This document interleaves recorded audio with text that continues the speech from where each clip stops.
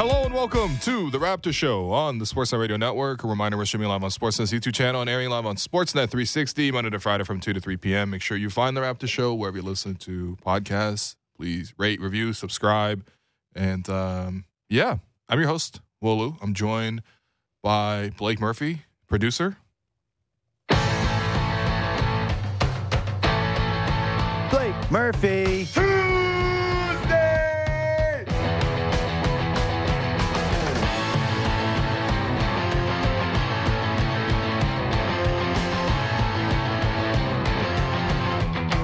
I didn't know this drop was this long. But Blake, once again, still the only person on this program that has their own theme song. So, how you doing? I'm all right, man. How are you? I'm good. Personally, I'm good. Yeah. Just watching the Raptors, though, I don't know. I'm a little down bad. Like, I'm going to steal control from you for a second here. I'm going to run point. So before we get into all the negative stuff about the Raptors, you and Alex Wong put on an event last night. We did, yeah. Chris Boucher was there, some other special appearances. Shout out to Jimmy King. Yeah, what a shocker that one was. Yeah, that came out of nowhere. Shout out to Jimmy. Reignite this Vancouver-Toronto rivalry. Yeah, he was like, you know why Toronto kept their team? Because they have fans. I was like, yo.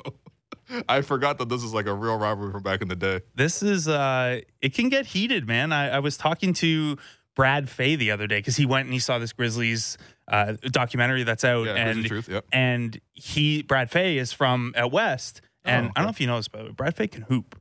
You're telling me Brad Fay's a true hooper? Like played Canadian college hoops. Oh, wow. Yeah. Wow. Put some respect on Brad Fay. Yeah. Okay. But yeah, like I think originally he was going down the path of like he'd probably be a Grizzlies guy instead of a Raptors guy. Of course. And we were kind of talking about what the media landscape would be like and would we be the Raptors station or like would we have 41 Raptors and 41 Grizzlies?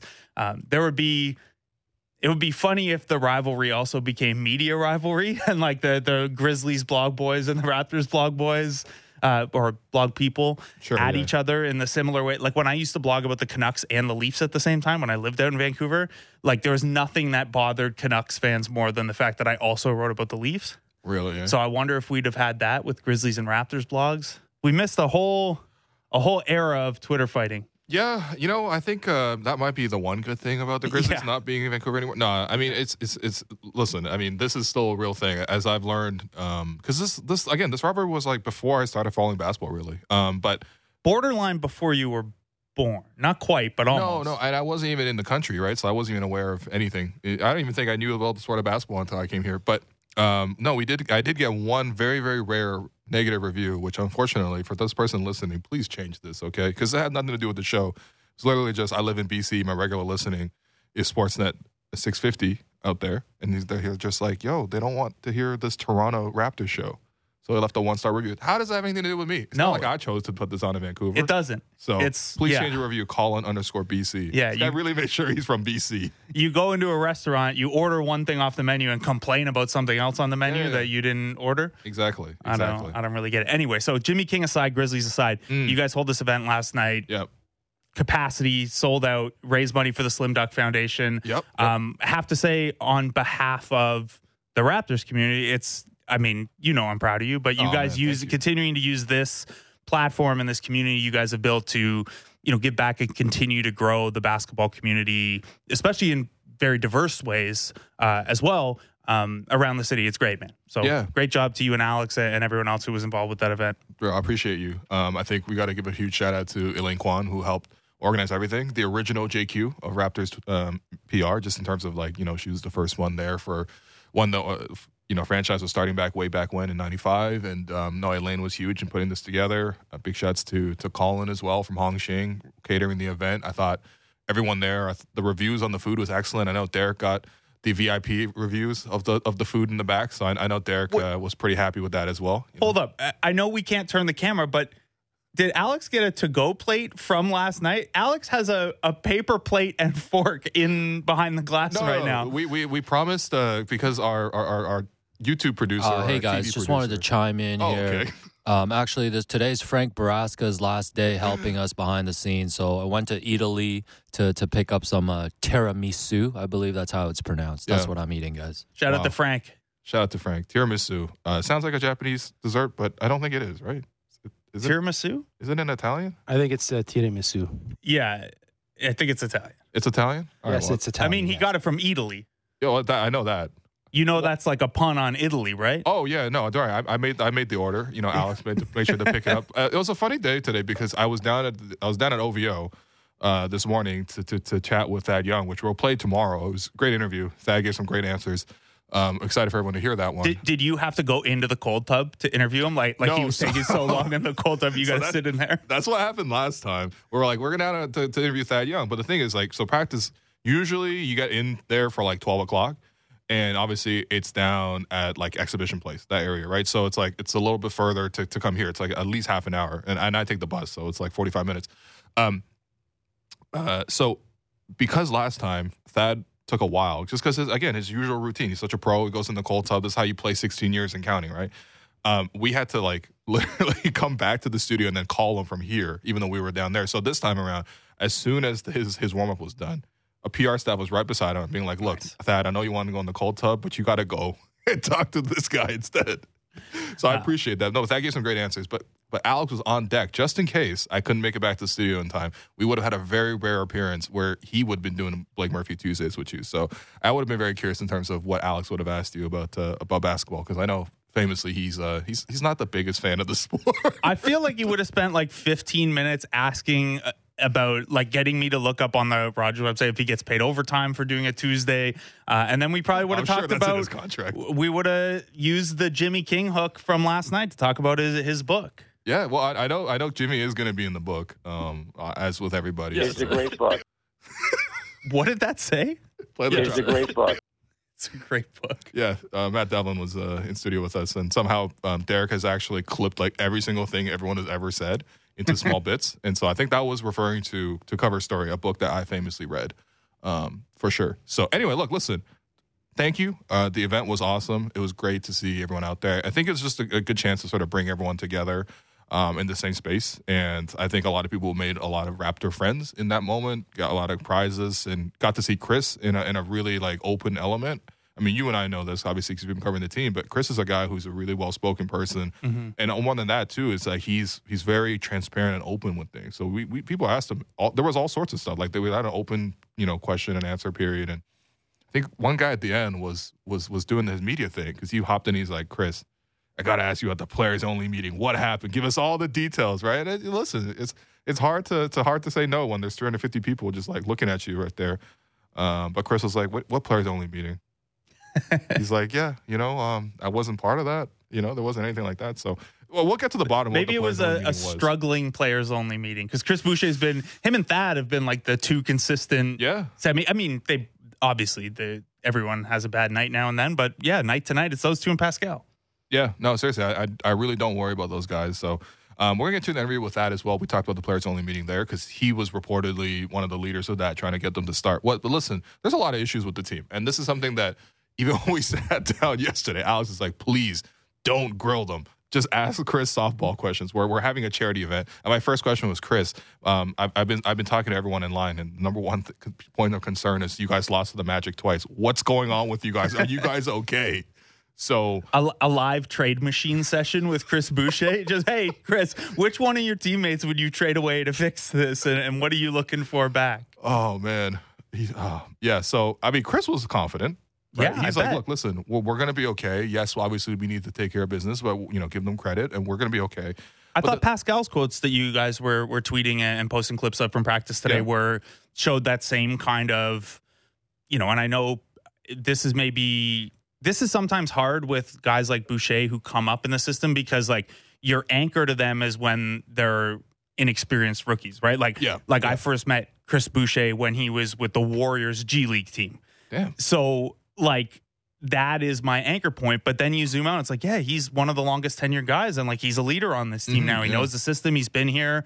He's a voice. So when you hear that last night from him, when you hear what Pascal said today about not pointing fingers and everyone being in it together, and what else are you going to say, I guess. But it's cool to see those guys who a couple years ago would have said just the most basic cliche and deferred to Kyle and DeMar, or then Kyle and Danny or whatever, now being those guys. Right.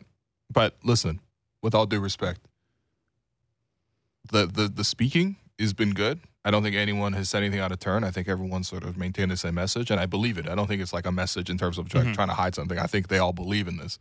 But I think we do need to see it in the action as well. The Raptors are now under 500 after losing twice to the Orlando Magic. And when I was speaking to fans, everyone's concern is the same, like what's going on with the team.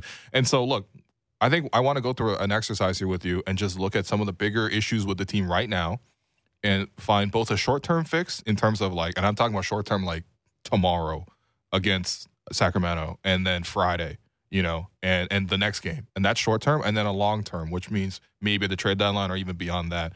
And just try to go through some of these concerns. But what are you going to say? Oh, I was just going to say I have a major short-term concern, and it was the other thing from practice today that OG's out for the week. Precious is still out until the new year probably, and Otto Porter needs at least a month more with his toe. But we don't think he needs surgery. Did his toe fall off? It's interesting because I think with Otto, last year, the Warriors did such a good job managing his injuries. Because he's been a player where over the course of his career he's missed a lot of time, especially after the first few seasons in Washington, and you just got to be real careful with a guy like that, right? Like with the Warriors, for example, they didn't play on the second night of back-to-backs, right? They held him out, they gave him that kind of treatment, and we saw that he's able to produce for you late into the season, as late as June. Like he was playing for the Warriors 20 minutes a game. Yeah, exactly, throughout the course of the playoff run. So I think they just got to find a good plan in terms of how to manage him and his body.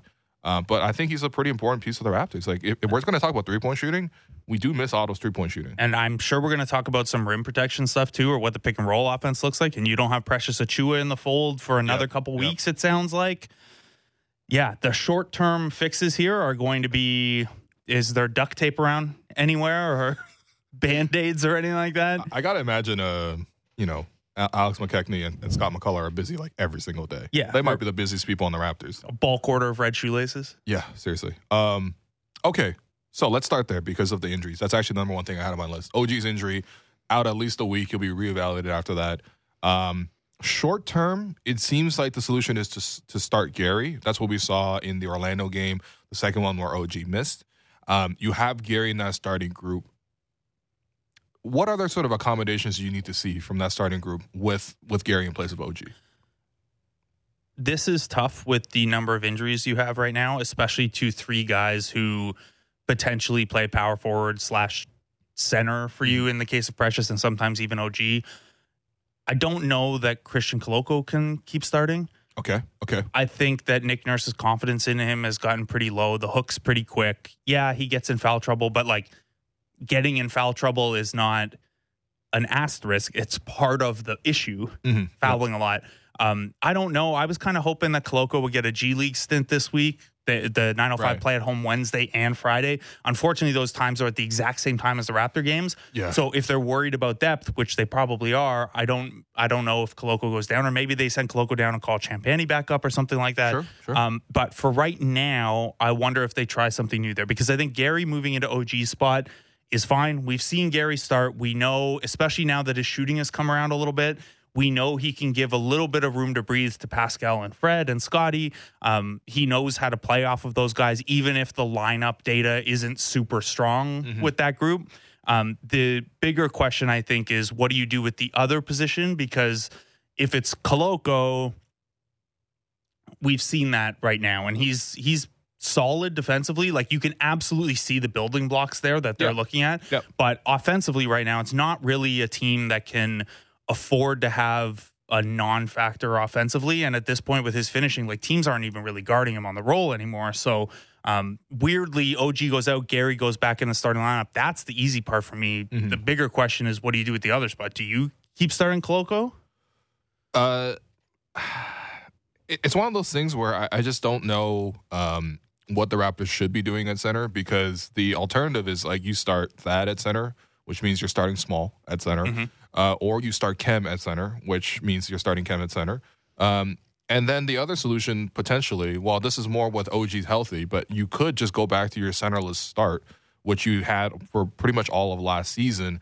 I I mean, to be honest, the numbers around that group weren't excellent, and you and I were in these exact same positions talking about how we can sort of change that lineup. But to me, it's just like if those are your options, I wouldn't mind seeing some more small ball. I think I'd probably go with that in this group just to have somebody who can kind of organize it. We've seen Thad being very effective with the starting groups. I wouldn't mind seeing that switch, but that does mean that you are smaller. You no longer have the rim protection. Right, and of course you have your small backcourt again, which I think that does cause some issues for Toronto. But I think in the short term, without OG, because you're missing such a big piece, that is sort of what you need to do. Start Gary and then look at what else you do at center. Long term, I think my suggestion is just similar to the offseason. It's like we got to get OG some reliable backups, and maybe they did. Maybe they got Otto and Juancho, and they were like, those are your OG backups, right? Obviously, none of those guys are as good as OG, but proven vets in this league who can play a solid 3-4 position for you. Just turns out those two guys are hurt now.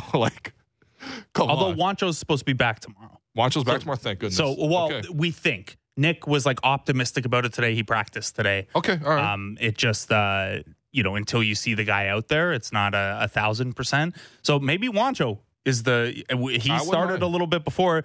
Although I don't really want to break up Juancho and Thad. They have their weird little mind meld going.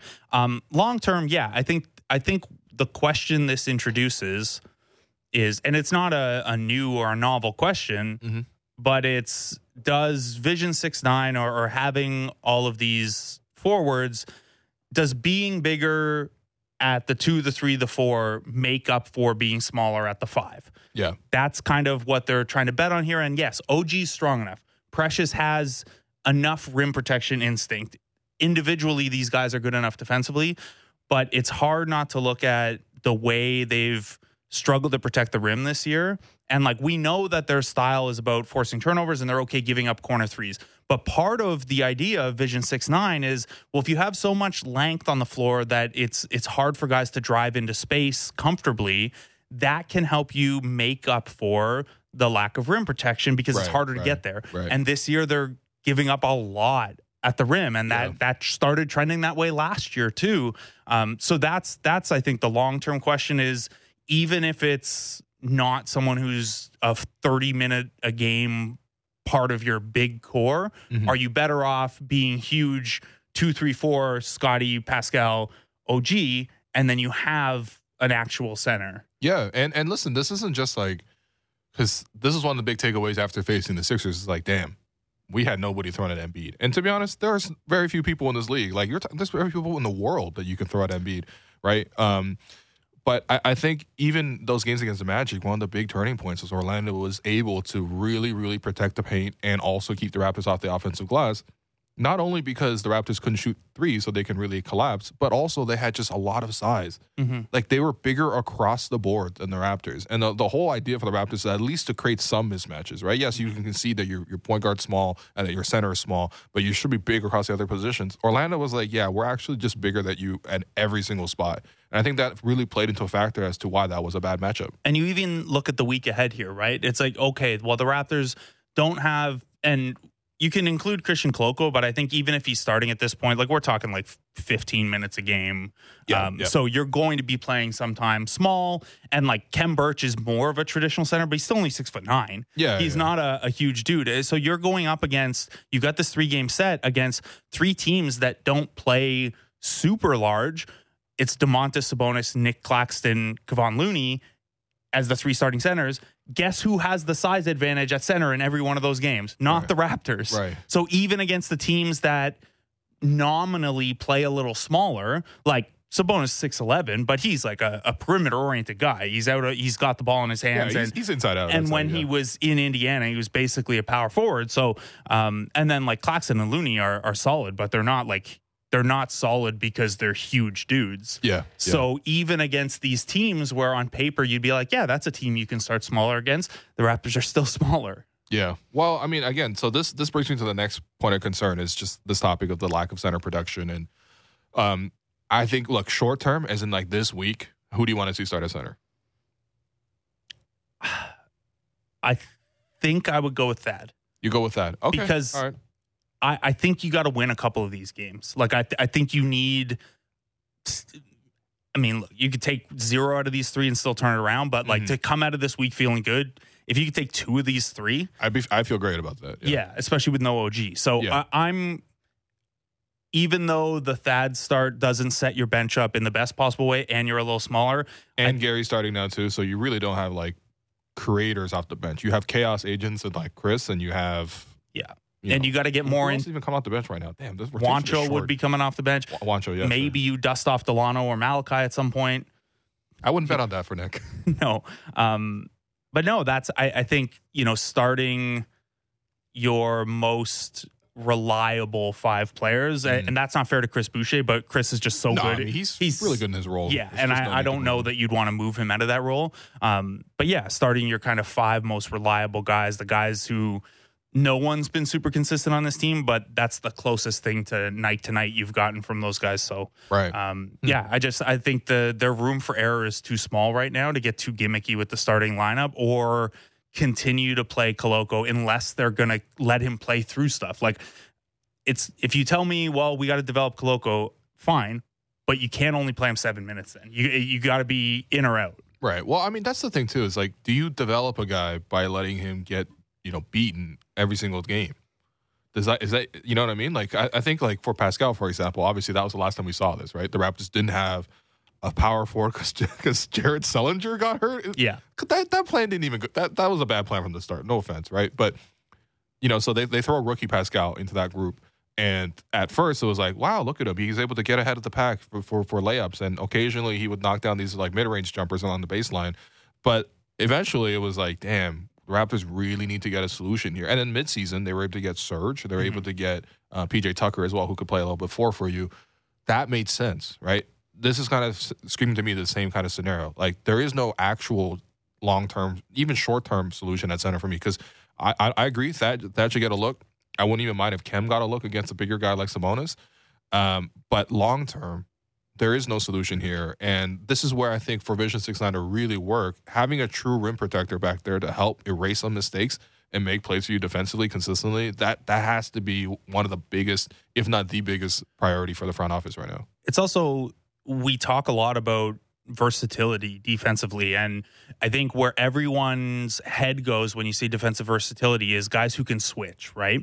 And that's true to an extent. Like, part of why the Raptors are so good at transition offense and transition defense, even though they crash the offensive glass, like the Raptors are doing this thing you're not supposed to be able to do, where you crash the offensive glass really aggressively and still have a really good transition defense.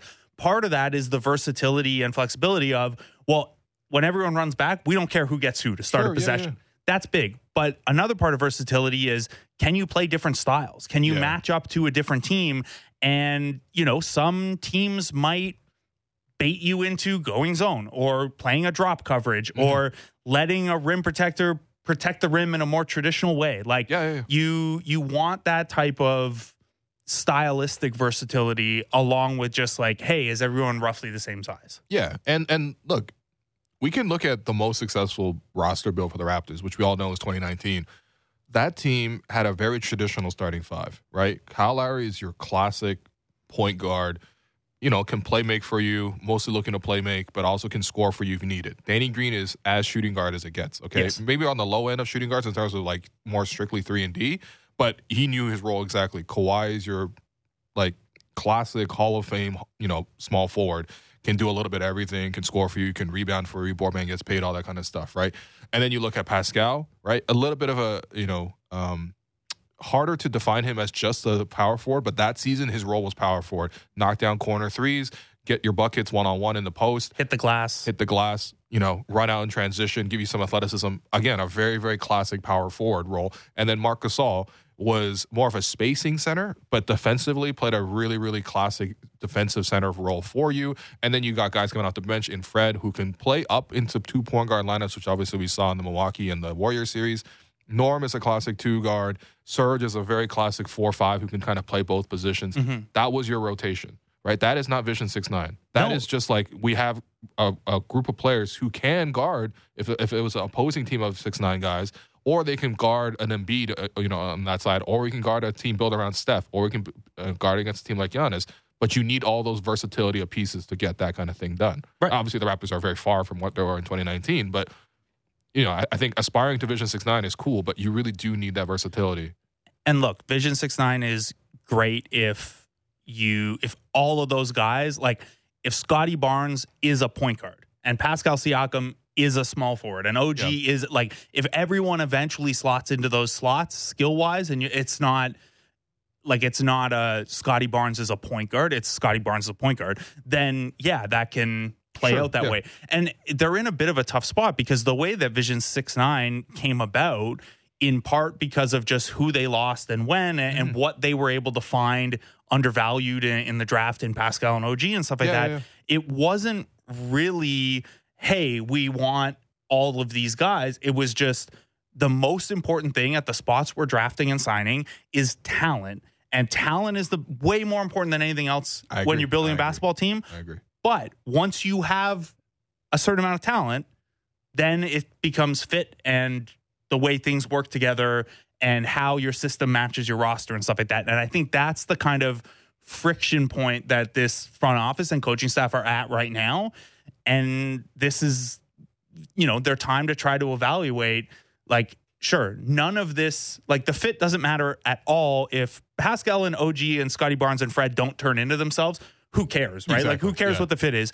And if they're absolute unquestioned superstars, you almost don't care either because they're just so like Steph, Clay, and Draymond is not exactly how you would have drawn it up. It's kind of close, but I'm sure they would have liked a true center over the years at times. But I mean, even look at the team that won last year. Like, Steph is Steph is an alien, honestly. Okay, so hard to put a position on him, but clearly a point guard. Yeah. Clay is a very, very classic shooting guard. Draymond is your forward, right? And then you have Wiggins, who's a very, very normal small forward. And then you have Looney, who is, maybe not as dominant and maybe not even as big as a usual center, but defensively plays excellently at that position. Yeah, and he just does regular center things. Yeah.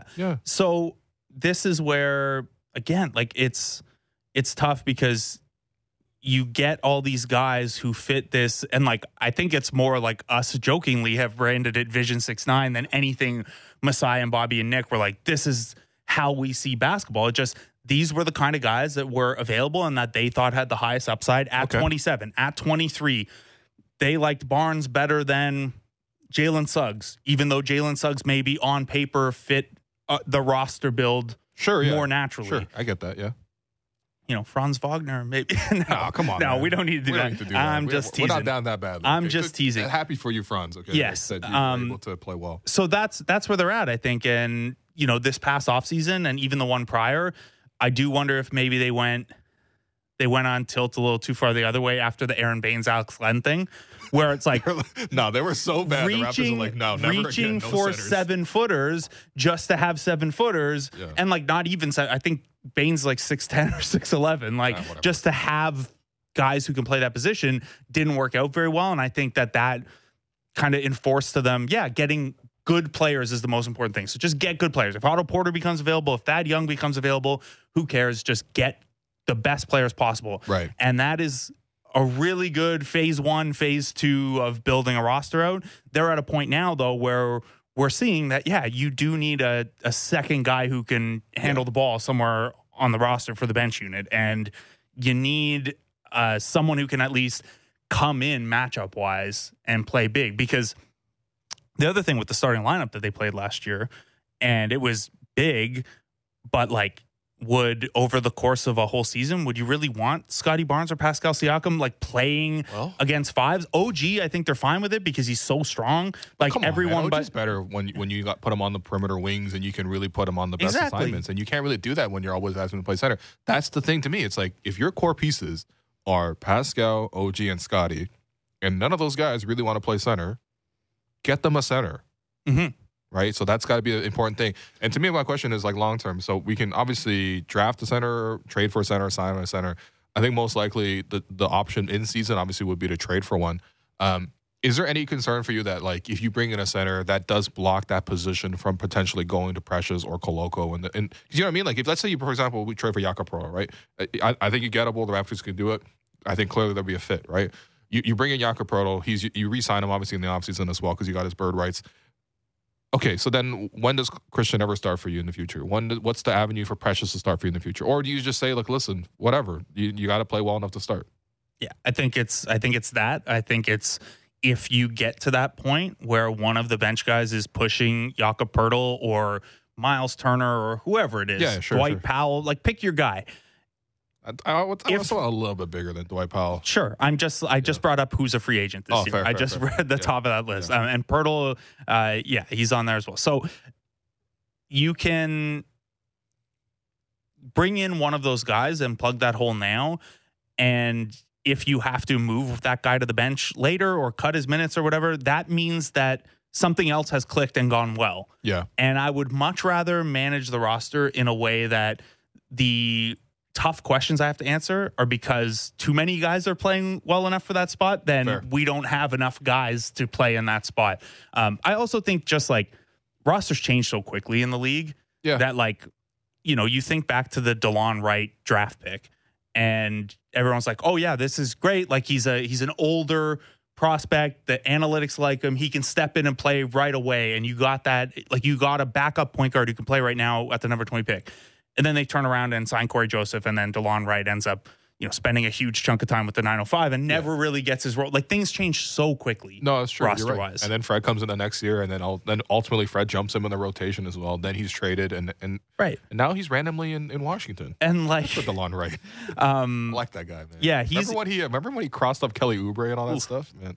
Yeah, him and Oubre had like a thing, yeah, right? I know, that was the most random beef. Was 2018 Raptors Wizards series, Kelly Oubre versus DeLon Wright. No one could have seen that coming.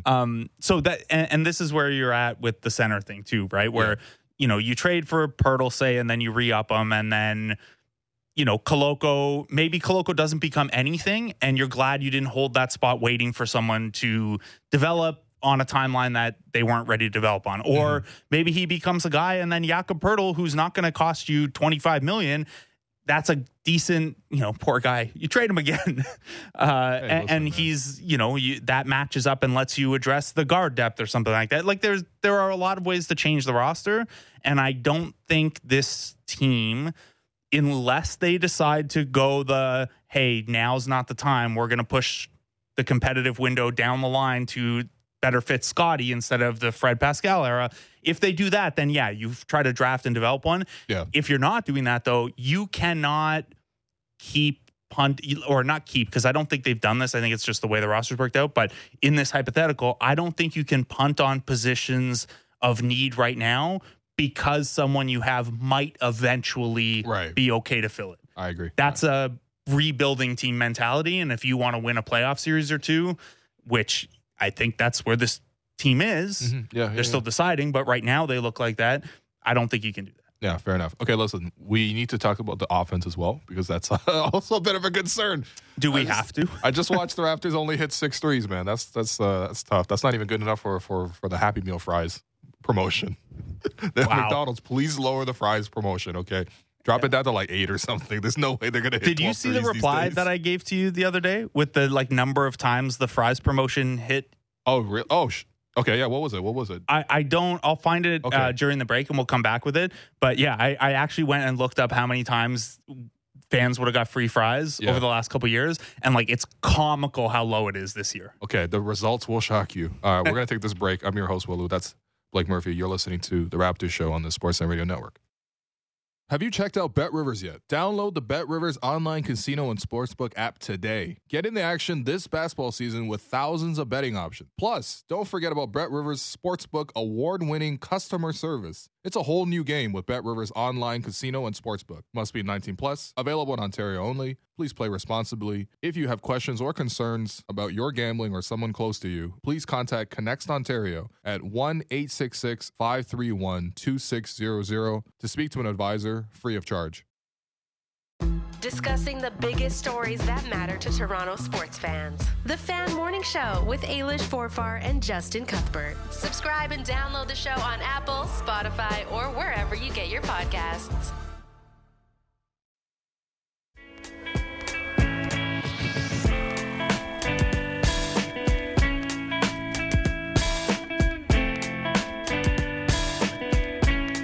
Welcome back to the Raptors Show on the Sportsnet Radio Network. I'm your host, Will Lou. I continue to be joined by Blake Murphy, given that it is a Tuesday at this program. And just having a nice little laugh about Raptors media outfit choices. Not like we're super stylish or anything like that. I don't think that's true about us at all. But you got your little Squirtle pin?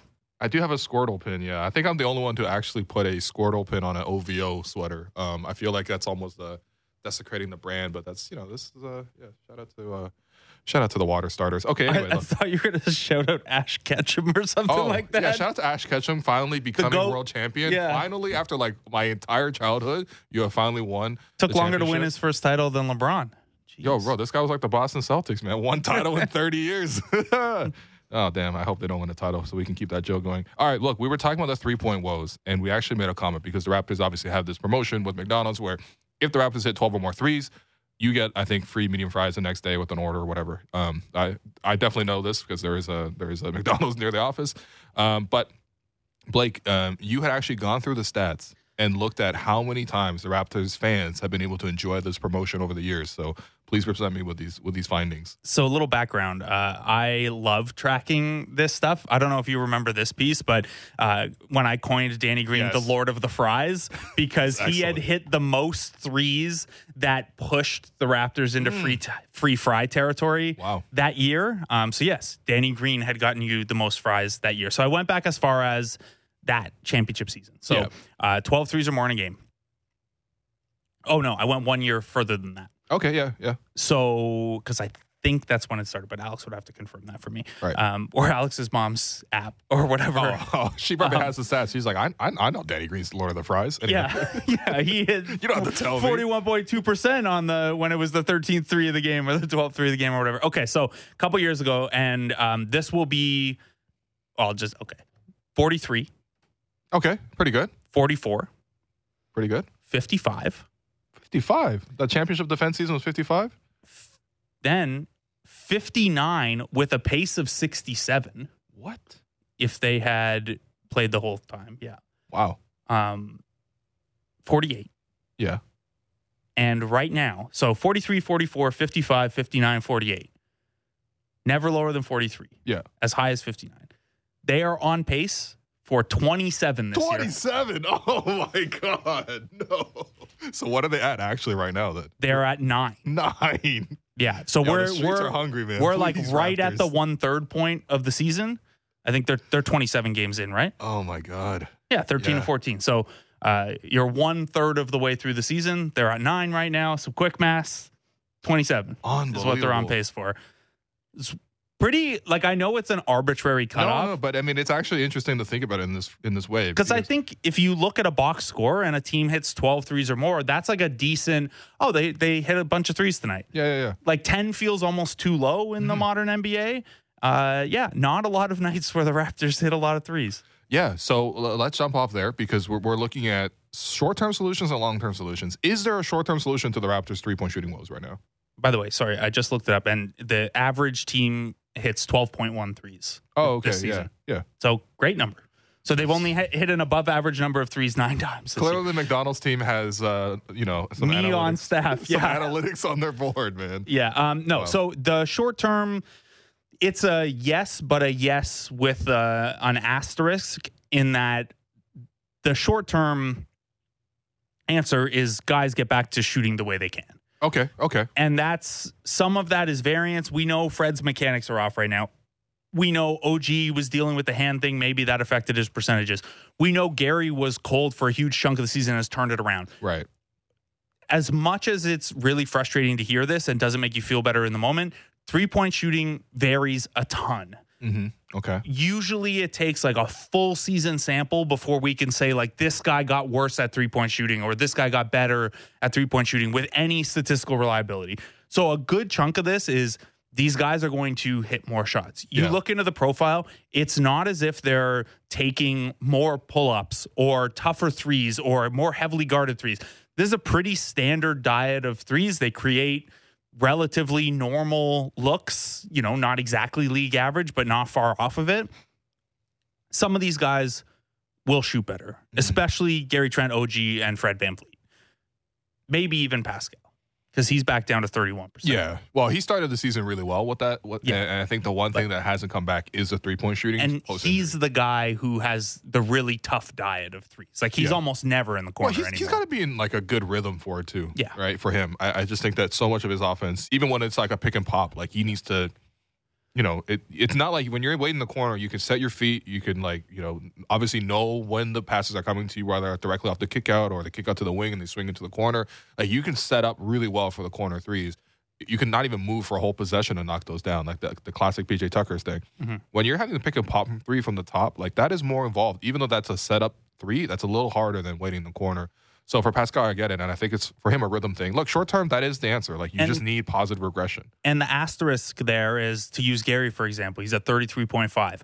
He's a 38.3% career three-point shooter. The unfortunate part is we don't expect him to shoot 42% the rest of the way and even it out. Like that's not how works. We'd expect him to shoot 38% the rest of the way. So even if everyone on the team shoots their career average for the last 2/3 of the season, you're still going to look at the end of the season and be like, ooh, this team didn't shoot threes particularly well. The other thing is, I did this math yesterday. In the half court only, if the Raptors had hit league average on threes during half court possession, so take out the transitional stuff. Yeah. That would still only bump them to 25th in half court offense. God damn. Well, there's issues. There's issues with the half-court offense. We're going to get to that next. But I think long-term solution-wise with the Raptors, I think it's pretty clear. We need to bring in more shooters. Have to. And I think we need to bring in shooters at certain positions, too. Like, if the Raptors can get in a spacing five, right, this is where, the Jakob Poeltl thing, it sounds great. I think he supports a lot of what the Raptors do. The one thing he doesn't do is knock down jumpers. He's a huge defensive fit. Yeah. Offensively, it'd be nice for Fred in particular to have a rim runner. Yeah, for sure. But, the spacing element is not going to be a ton better. I agree. But, if you can get a spacing five. Basically, since Marc Gasol left the team, I've been looking for Marc Gasol to come back to the team. And there's not another Marc Gasol in the league. Like, he's a future Hall of Famer. He's such a unique player, very accomplished. It's not like those guys just grow on trees. But that style of player where you can really defend for you and then also, space out on the perimeter and be cool with that and also do a little distributing as well. I think that fits the best with Pascal, OG, and Scotty, who all do primarily operate in the paint. So you probably want your five to also operate on the perimeter so that, there's more space there. It's why I think Raptors fans have thrown Miles Turner in the trade machine more than just about anyone else over the years. Like defensively, he's a 5. Offensively, he's probably a stretch 4. Sure. That is the kind of thing you would be looking for. He's probably going to be too expensive at this point. I don't know that we need to go down that road again, but that's why it's that type of guy who kind of makes sense at both ends. Yeah. And I think the other thing with long-term solution for the spacing is like maybe you get a third guard who can really also put up some scoring for you, right? Because that's the other area that I'm looking at is like the Raptors don't get threes off the bench unless it's like Chris Boucher saying a hot night. We're not getting any threes off the bench. So normally where you would get that is from your third guard. Right. And what are some of the best Raptors lineups in this era of the Raptors? Yeah, 2 point guard lineups, which you can't even play right now because of the fact that Fred's struggling and also like Scotty's struggling. That's supposed to be your 2 point guard lineup, right? And those two guys aren't really producing. But anyway, you do need a third guard. It is hilarious that the only guy who's shot well from 3 this year is Malachi Flynn, and he can't get Malachi. What else do I need to do? It's pretty amusing. He's 18 for 37 on threes. I mean. Would you play him, though? I would. I've said this. I feel like I'm getting repetitive. No, that's fine. It's fine. I would pick one of Delano or Malachi and just like let them play the backup guard minutes. And give them consistent backup guard minutes. And you got to live with it and play through it because like eventually like even when Fred's not playing that great, he's still playing so much. Like that's not. He played the entire second half. The situation is not going to get better when it comes to injuries and stuff like that. Yeah, no, I do love that. At the start of the year was let's get Fred more off ball and then let's get him playing less minutes so we can protect him. And then we're a third of the way in and we're in Orlando in a random December game and it's play Fred the entire second half and make him the number 1 option as well. Like, do you want to hear an absolutely insane stat? Wait, more insane than the McDonald's stat? Go ahead, man. Yeah. So this is Raptors adjacent, but it does highlight just how this isn't always just a Raptors thing. Where do you think Kyle Lowry ranks in the league in total minutes played so far? Oh, he's got to be up there. Miami's been struggling. I would say like minutes per game or total minutes? Total minutes. Probably top 20. Fifth. He is 36 years old, almost 37. You're 36. Yeah, no, that's I mean, listen, maybe that's Nick Nurse's thing though. He trains you to the point where you have 3 lungs, you know? Yeah. The guys ahead of him on the list are 21, 26, 24, and KD. Right. Who's ageless, honestly. That guy could play until he's 40, 45 even. Honestly, I feel like. Even then, like, I know they've needed it. I don't know that I would play a guy who had an Achilles thing not all that long ago that much. Does anything about Brooklyn strike you as a long-term view? That thing is like let's get it while it's good. No. You know? And then there's Miami where it's like, okay, we are apparently really bad this year, but what we're going to do is let Kyle stack up his career numbers so that Hall of Fame case looks better. Yeah. Can we get Kyle back as a third guard? I wouldn't. I would love that if that were ever possible. I mean, I don't know. Maybe not. Anyway, yeah, the half court offense. I think we have 5 minutes to talk about the half court offense. Blake, every single time you're on, we ask you about the half court offense. The results are always the same. The Raptors are bottom 5, so they range from worst to bottom 5. Dead last right now. Oh, dead last right now. Good. So there's only up to go from here. Short-term solution, long-term solution. Short-term solution, please say there's something. Some of that is baked into what we talked about with the three-point shooting regressing. Oh, but you just told me that if they shot threes even at an average level, half-court-wise, they'd still be 25th. Wouldn't you feel better if they were 25th instead of 30th, though? Would you even notice if they were 25th? I mean, we need to get at least into like the 10 to 20 range, please. Yeah, you need to see that blue turn orange on the cleaning the glass page. Oh, man. Okay, so there are a couple things you can do better, certainly, that are within your control. Okay. And one of them is, ironically, you just like play in the half court less and just run even more. That's not gonna. That doesn't solve the half court. To solve the problem, you avoid the problem. Actually, this is a classic example that I go to. Yes, this is also we're skewing into my personal life now, not. So look, there are some things the Raptors do well on offense, and it's the things that when you hear us talk about. They get more shooting possessions than the other team at this extreme historic degree. Well, that's not just forcing turnovers on defense. The Raptors are the best team in the league at not turning the ball over, and they're 4th in offensive rebounding. So you're telling me the best thing the Raptors do in the half-court offense is not turn the ball over? Yes, and part of that. Okay. But you know how that sounds. Part of why you don't turn the ball over, you just don't pass the ball a lot. Yeah. It's why, and I don't mean to pick on Gary Trent, but statistically his page is very funny, is like he turns the ball over less than like anyone since he entered the league. Yeah. And then you go and look and it's, his assist percentiles are the same. And if you look at passing numbers, he's, there is a relationship there.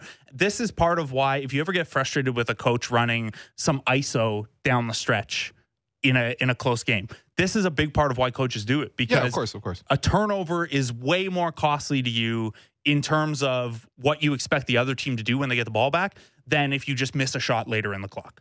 So you give up the chance at a great shot for any shot, but you completely eliminate the potential for a turnover. Yes, agree. The Raptors have kind of taken that to an extreme where we know that they run a lot of isolation in their offense, and part of that is as soon as that offense gets a mismatch, they got to go to it because their offense, and this is the biggest thing with their half court right now, is Pascal's the only guy regularly operating with the ball who can create an advantage. Everyone else is pretty good at exploiting an advantage that's created for them, or when, Scotty's a great chaos player. When a play breaks down, his vision is like unreal. But Scotty at the top of the floor one-on-one right now is not creating a lot of stuff. No, it doesn't go a lot anymore. And Fred needs a pick-and-roll partner to do that. Like, he doesn't have the ability to finish at the rim or quite the Steph level of gravity to... Even for Fred, like, he needs to knock down pull-up jumpers to open up the rest of his game. And when he's not shooting well, it's so easy to guard the rest of that game. And he's finishing so poorly at the rim right now that... and these two things feed into each other. Like, if he comes out and he knocks 6 threes down tomorrow... Guess what's probably going to go up over the next couple games? His finishing, because teams got to be up higher on him, and anyway. So all of that is related. So short term, it's a little bit of just like There's play no better. Answers, all right. The answer, if you didn't care about the long term, the answer is just like you got to run even more through Pascal. Like let him go. But I don't like seeing that. Pascal's not a Luka type of player, and it's not the best thing long term because you need the Scotty Barnes reps. You need to figure out the other stuff. Yeah. Long term, the solution is you need, and I know the front office doesn't like this because defense is the priority that they're trying to build on. You got to have a couple more guys who can create offense for themselves and for others. And this goes back to the shooting or another guard or something like that. You got to have, like, look at Bones Highland off the bench for Denver. Their bench is terrible, but that guy can create advantages. Yeah. Very key in basketball is to create advantages so that you can play successful offense. I wish this had been more optimistic. Me too, but listen, we're always going to tell the truth on this show. So that does it for us today, though. I'm your host, Will Lou, and you've been listening to The Raptor Show on the Sportsnet Radio Network. Make sure you find The Raptor Show wherever you listen to podcasts and subscribe, and please rate and review the show. Reminder, we're streaming live on Sportsnet's YouTube channel and airing live on Sportsnet 360 Monday to Friday from 2 to 3 p.m. Thanks again to Blake Murphy, our board producer, Derek Brandeo. Shouts to Frank Baraska helping us, best of luck and enjoy that tiramisu. And we'll be talking to you tomorrow about the Toronto Raptors.